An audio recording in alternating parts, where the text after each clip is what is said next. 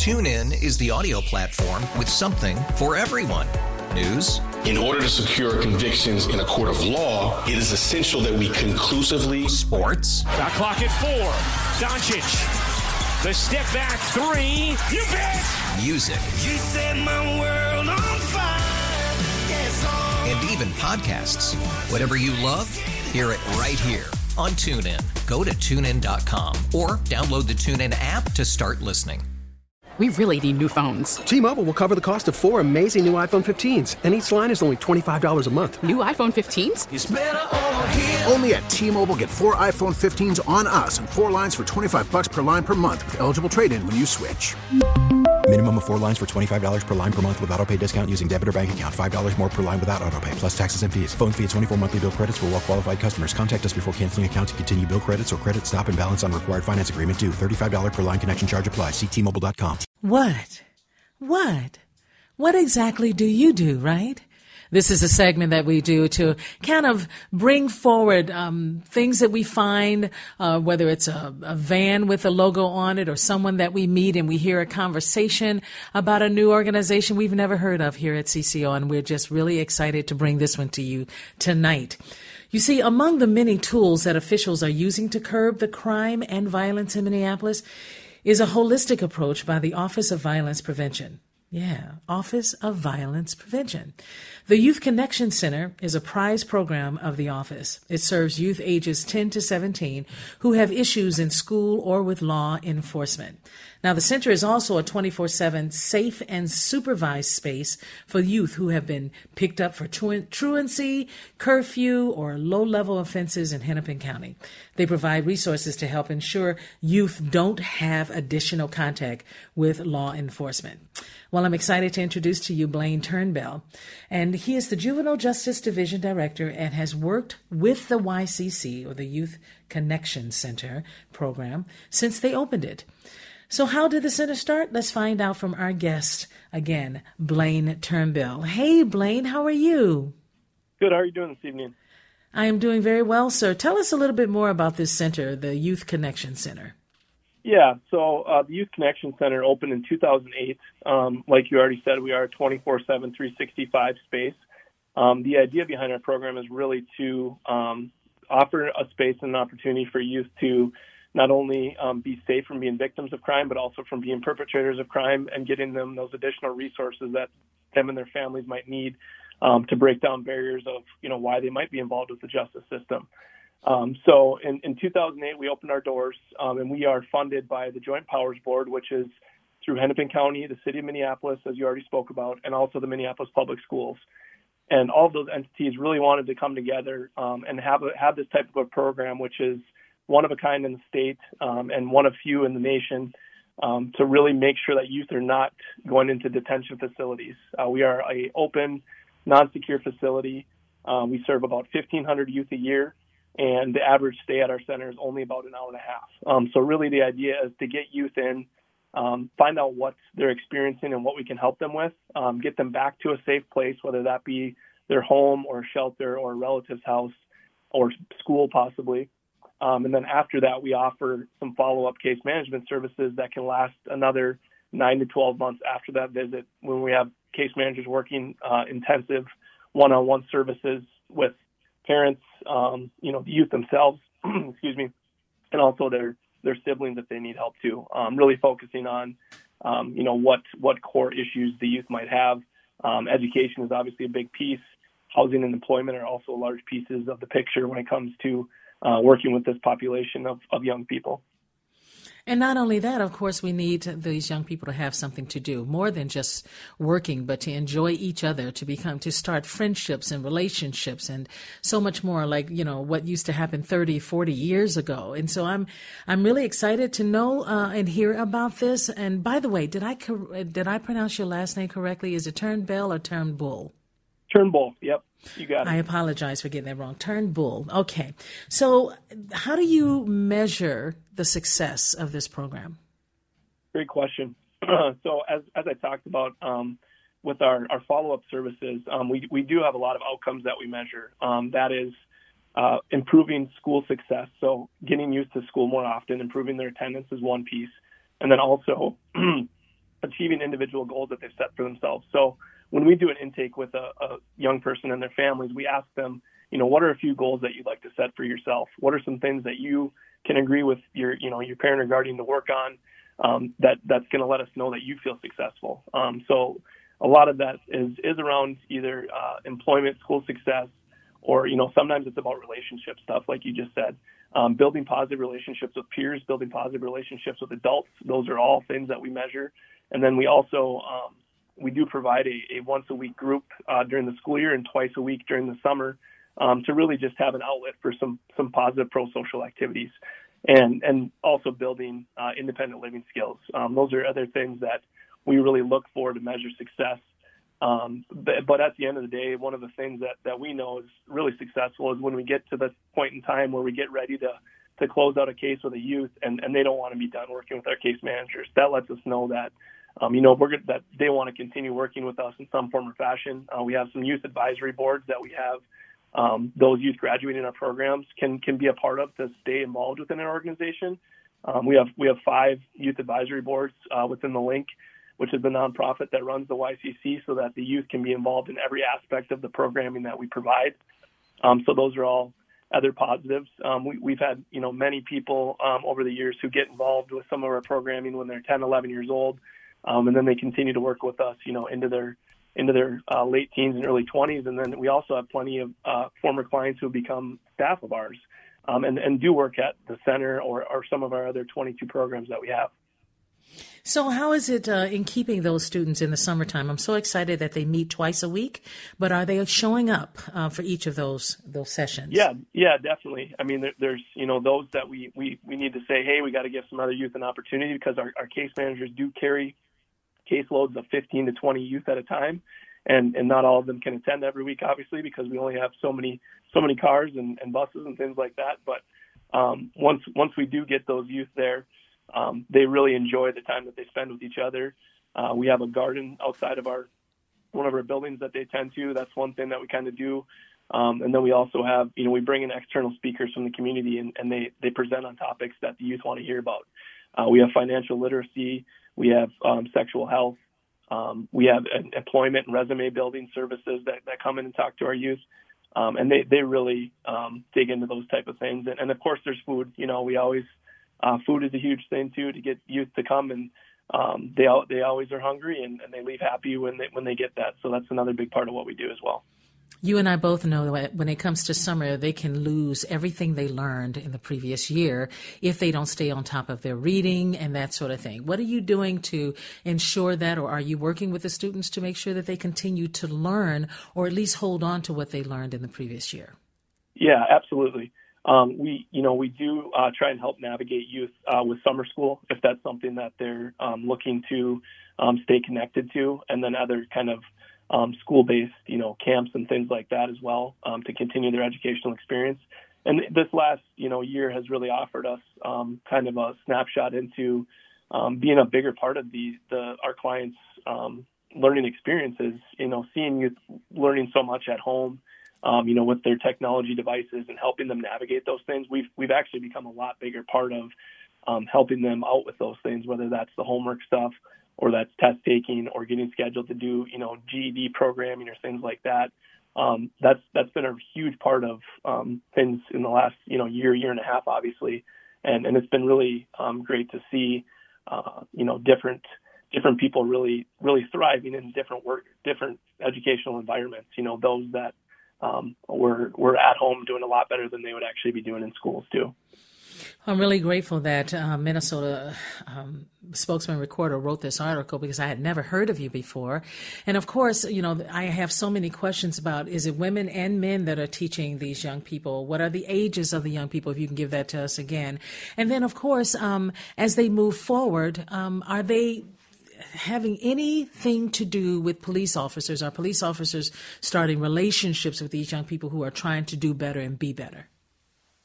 Yeah. So as far as the staff members that are teaching these youth, we do bring in youth into every interview that we do for the positions that we hire. And so we know that our youth can have a genuine voice in that, and they can hear or see things in people that we might not as adults.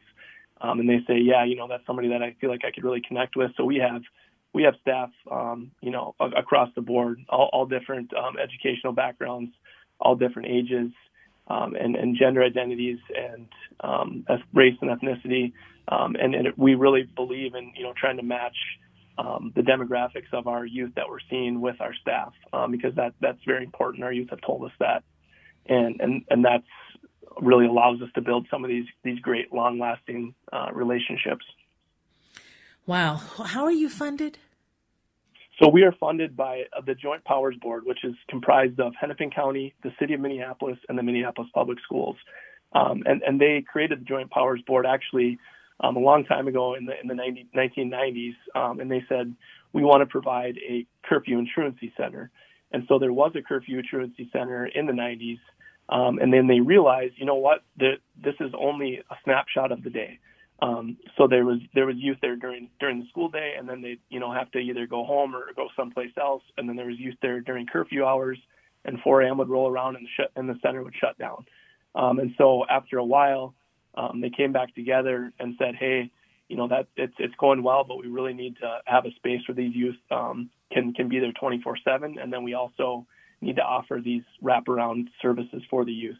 And so the JDAI, which is the Juvenile Detention Alternatives Initiative, became a huge nationwide push kind of in the 90s and in the 2000s, and focusing on, hey, how can we help our youth by keeping them involved in community-based programming and not putting them into detention? Because as we know through research that detention does not help our youth that are in the communities with us. And so they decided to fund this program so that the youth needs were getting met after they left. The youth gets picked up for curfew. There's usually something going on, and they wanted to get to that root cause and really dig down on those issues. And all three of those entities have been extremely supportive of this program. And we've, had a lot of contact with people from other parts of the country coming here to really model our program.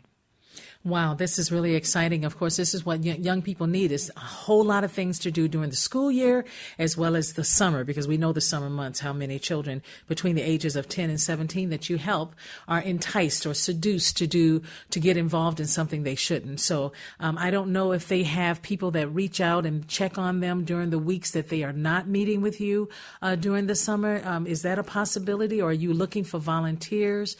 Let us know. Yeah. So you can go to our website, thelinkmn.org, and you can learn a little bit more about some of the other programs that we provide. We do have volunteers that do a lot of different things. Like I said, if you have an area of expertise and you want to come in and talk to a group about, if you're an artist and you want to talk to that, we've had people come in that are yoga instructors and do yoga with our youth. A lot of different people have been shared their talents in those ways. And then we also have groups of people that come in and make some ready-to-eat meals, some frozen meals to have on hand for our youth and families. So there's a lot of different ways to get involved, but I would definitely refer people to our website to kind of check that out and see where they could step in and be of help to these youth and their families. And this is only for children that are in trouble, that have gotten in trouble, and now you're trying to pull them out of that trouble and help them see a better day, right? Yes, that is correct. We do not want youth to be in contact with, having to be in contact with law enforcement when they don't want to be. So yes, as you asked about earlier, we do encourage youth to build positive relationships with law enforcement in the community, in their communities that they live in. We have a lot of officers who come into our center and have great relationships with the youth that they're serving.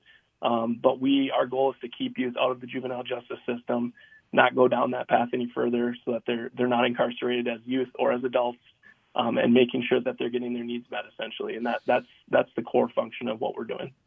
Final question, Blaine Turnbull. You are the Juvenile Justice Division Director. How long have you been that?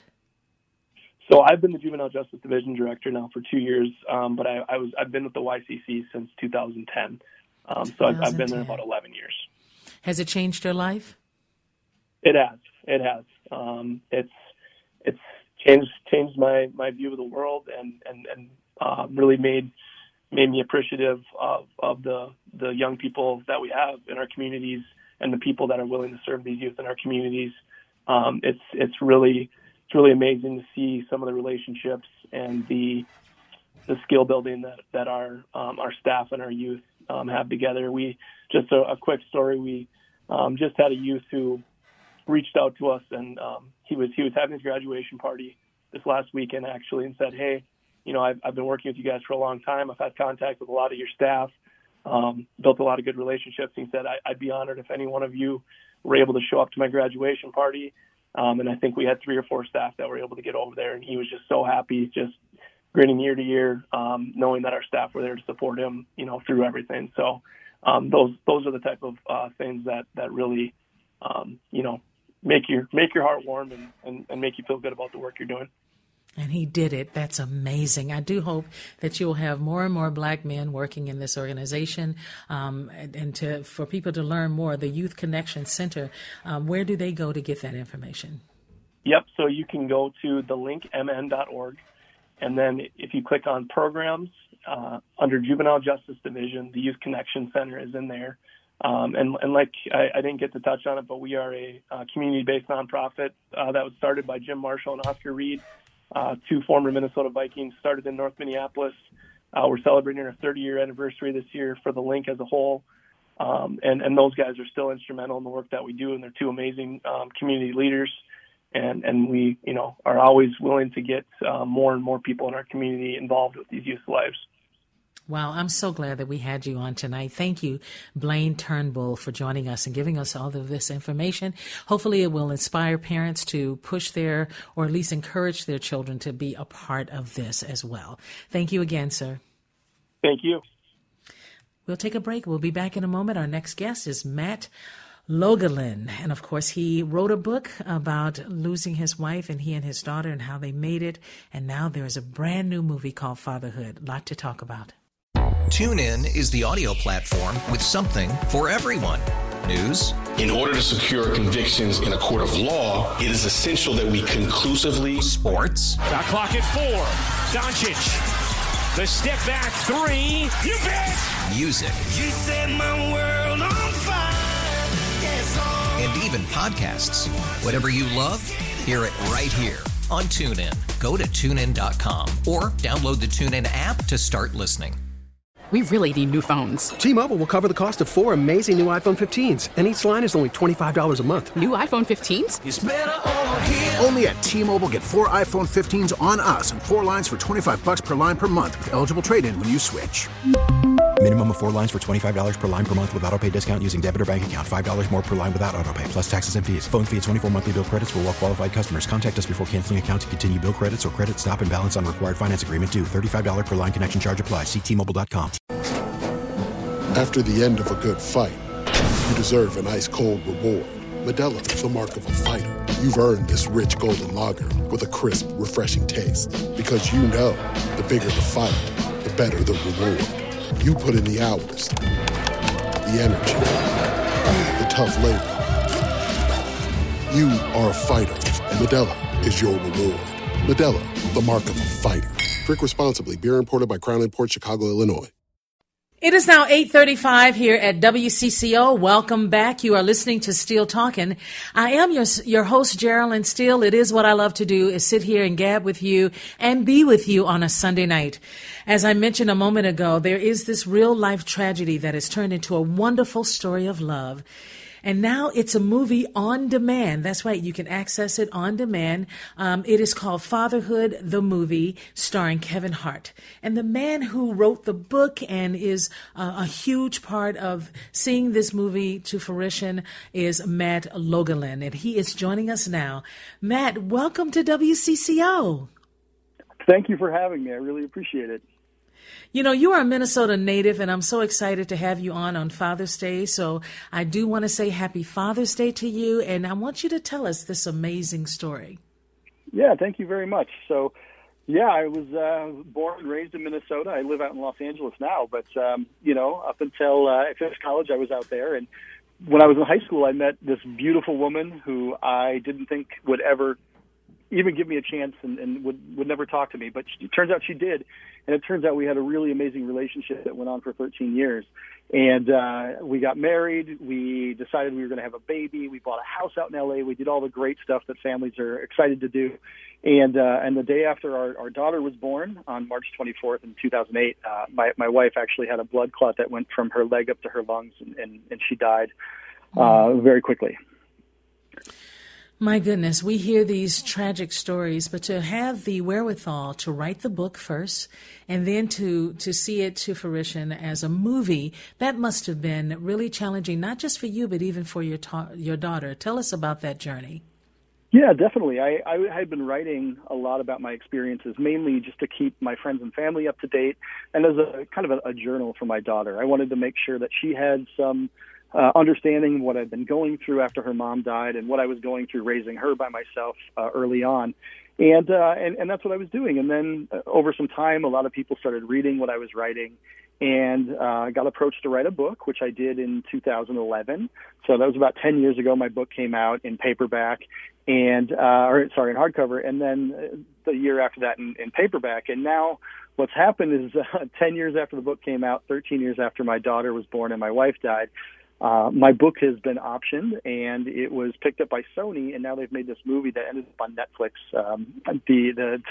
The COVID-19 issue really kind of put a damper on the movie, and it kind of put everything on hold. But now we've gotten this great opportunity to put it out on Netflix so people can watch it and, quite frankly, cry by themselves in their homes rather than in a public theater while watching this movie. And I think one of the best things that came out of it also is that both Barack and Michelle Obama, through their production company Higher Ground, got involved in the production of this movie, and they're presenting it through Netflix. And so that is probably one of the highest honors of my life, that they're involved and that they're out there promoting it, which is just incredible.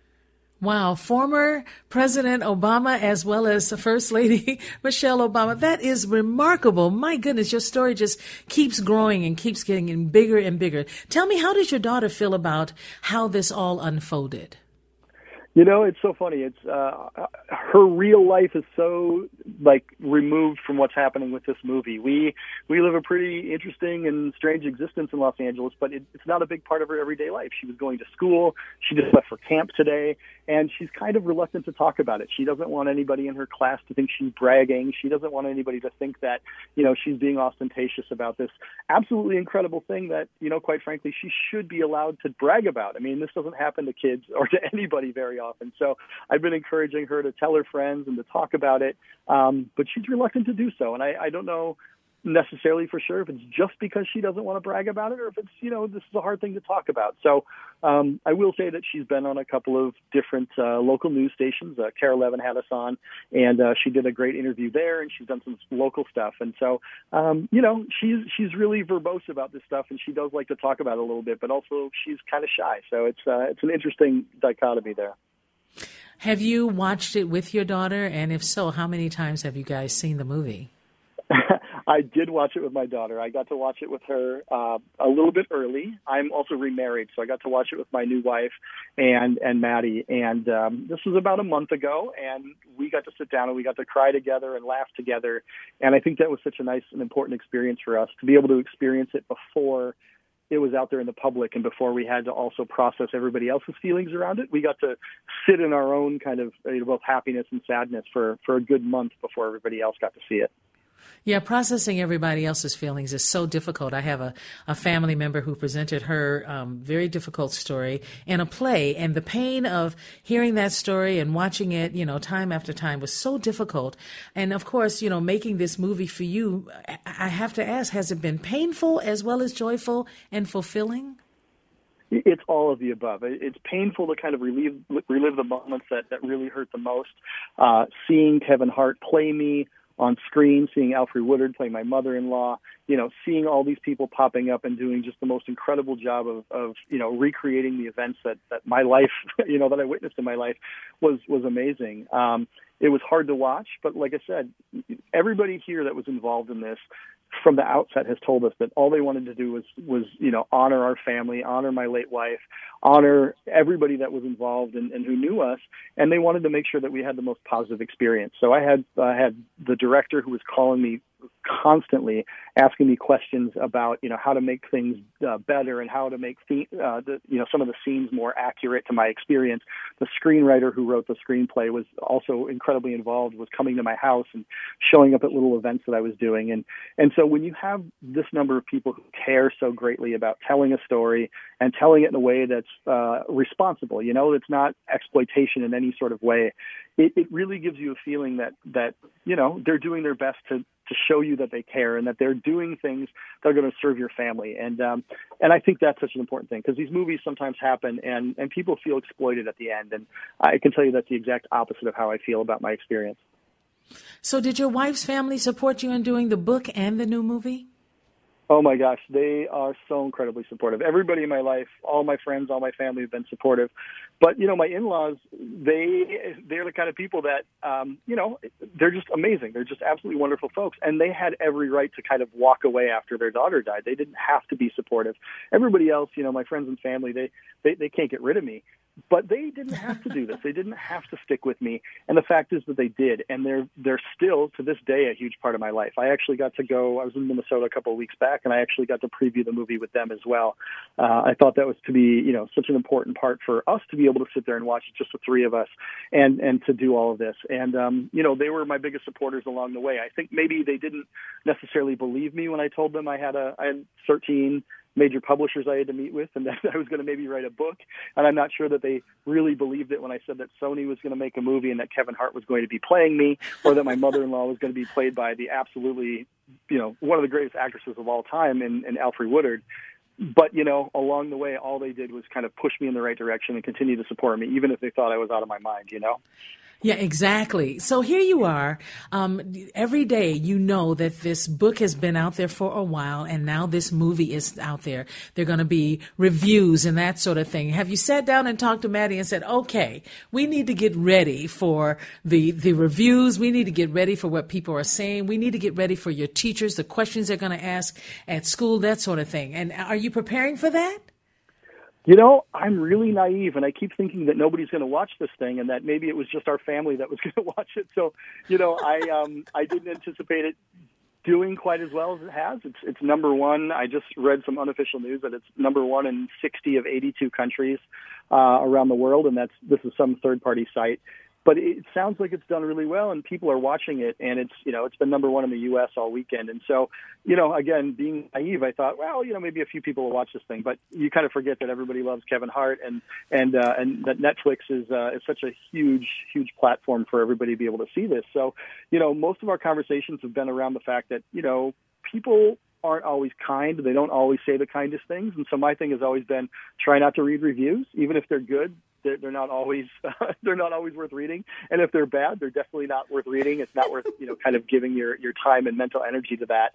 And so we kind of just lived our everyday life as if this thing was happening, but it wasn't really happening. And so school is out, thankfully, so she has less scrutiny amongst her peers, and not too many people may necessarily associate these things. Also, she flew off to camp today for the first time, in 2 years, and she's gone for a full month. So if her friends didn't catch it in the last 2 days, they're not going to see it for a full month. And so have you heard about cell phones? Come on, Matt. Come on. They'll be watching this at camp. Trust me. They might be, and it could happen. And if it does, I think, she's really excited about it in a lot of ways. And I think, the only thing that she's actually shared with all of her friends was just the words that former President Obama said about the movie, and also what Michelle said. So that was a real source of pride for her. And it really kind of made it that much more important than what we have. We don't want to dwell necessarily on just the Hollywood aspect of this. Because you can come off as kind of a jerk that way, but when you've got somebody as unimpeachable as the former president and his wife, and they're just so amazing in so many different ways, and when they see value in something that you're a part of, it's really cool to be able to share that. And I think she gets that on a really neat level, Yeah, I think that's beautiful. So tell me, where do you go from here? Now you've got this, superstar in this movie. The movie is out. It's doing great. Where do you go from here? Do you write another book? Do you say, hey, maybe I should see if we could do a TV series? Where do you think your life will go now? I think my life's going to go right back to normal, hopefully. I have a lot of questions about writing a sequel to the book. I have other questions from my agent about writing a completely different book. And, we get all this talk about striking while the iron's kind of hot thing. But I'm actually a stay-at-home dad. I've got a 2-year-old, and my wife now is pregnant with our third daughter, and she's due on October 1st. And so my wife is actually way more interesting and way more important than I am. She's a TV writer. She's writing a couple of movies here and there, and she's way more talented, and she makes more money. So what I do is I stay home with our kids. And so my hope is once all of this kind of blows over a little bit, that I'm going to go back to my normal life where we can go to the playground every day and we can just wait it out until my wife is done with her job for the day so we can all spend some time together. And I have to ask you this question, so please forgive me for my naivete, but what is your nationality, I should say? So that's a good question. So I'm from Minnesota. I'm about the whitest guy you could ever meet. I get sunburned in about 3 seconds outside. It happened today. And, that question might be related to Kevin Hart playing me. And I think, it's such an interesting casting move, I think. Hollywood does not have a great track record for telling the stories of Black people and other people of color. And I think what's really interesting is that a lot of those stories have been whitewashed in some pretty horrific ways over the years. And Hollywood's not good at that stuff. But when I found out that Kevin was slated to play me, and there had been a whole host of other, pasty white guys with beards, who were all set to play me, and they didn't feel right, even if they looked more like me. And then when I heard about Kevin, it just felt natural, because one of the things I talk about with what happened to my wife and to my daughter and to me and all of our friends and family is that, this was a really difficult thing. Obviously, we experienced the greatest joys of our life of having this daughter born to us and this little girl join our life. And then 27 hours later, my wife dying, which is, it's just not something you can fathom. She was in perfect health. Everything was fine. It was a really sudden death. And you just don't expect it for a woman in her 30s.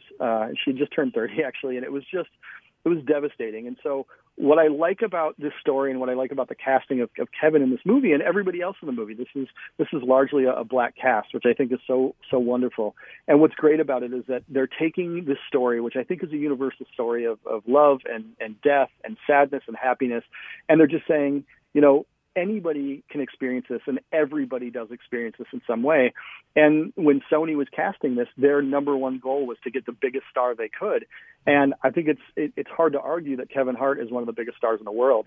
Absolutely. And, Kevin's not here to say this, but I've done a lot of interviews with him. And one of the things he talks about frequently is that when he saw this screenplay, he thought this was the perfect opportunity to portray a Black father in a really responsible, really wonderful way that you don't see in Hollywood very often. This is not the cliche kind of fatherhood movie in general, but it's also not a cliche Black father movie. And so he wanted to kind of change that narrative, and he wanted to call attention to the great fathers that are out there, especially Black dads that don't get their desserts here. They don't get that recognition that they deserve. And I think Kevin is really pushing to make sure that happens. And I think it's resonating with people for that. It's just remarkable. I just want to say that what this path that you've been on is, some people may look at that and go, wow, happenstance. No, it's not. This is really important what you're doing, and I hope you will keep doing it. So, Matthew, thank you so much for joining us. And thank you for having me. I really, really appreciate the opportunity to talk about this stuff. Thank you. All right. Take care. All right. You too. Thanks. That is Matt Logelin. If you get a chance, please see the movie Fatherhood, the movie, and it is on demand. We'll be back. It is now 8:56 here at WCCO. Welcome back. You are listening to Steele Talking. I'm your host, Geraldine Steele. Coming up next, of course, will be Center Stage, all things arts and entertainment. We just know you ought to know about it. I'm excited because it's starting out with my friend Garrison Keillor. He has 4 big shows coming up. I can't wait to tell you all about them. And he has also written 2 books and put them out during the pandemic. And he's still writing. There are books in the works as well. So we've got a lot to talk about with Garrison Keillor. Also, Patricia McLean. I am so excited to have her on as well at 9:35. You may remember Sue McLean and Associates. They still exist. Patricia took over the business and it's doing well. And can you imagine now that the pandemic feels like it's waning? Yes, she is actually at that point where she can start opening up and having those artists perform at all these different venues all over the place. And so I'm really excited to talk to her about how things are going and who's first. And I think it's En Vogue. Oh, if you don't know who En Vogue is, baby, you just wait. You just wait. It's all coming up. Also at 9:48, you don't want to miss Elijah Martin. And it's going to be fun to hear him talk about as a singer and songwriter and visual artist and teacher and so much more. It's going to be a great hour, so don't miss. And then, of course, the Mom and Michael Hour, my son, Michael Battle, and me. That's all next, coming up right here on WCCF. TuneIn is the audio platform with something for everyone. News. In order to secure convictions in a court of law, it is essential that we conclusively. Sports. Shot clock at 4. Doncic. The step back 3. You bet.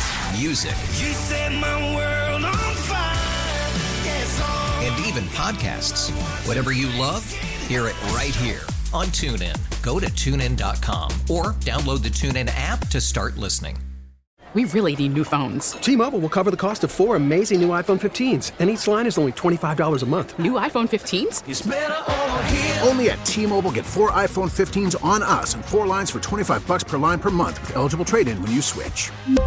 Minimum of 4 lines for $25 per line per month with auto-pay discount using debit or bank account. $5 more per line without auto-pay, plus taxes and fees. Phone fee at 24 monthly bill credits for well-qualified customers. Contact us before canceling account to continue bill credits or credit stop and balance on required finance agreement due. $35 per line connection charge applies. See T-Mobile.com.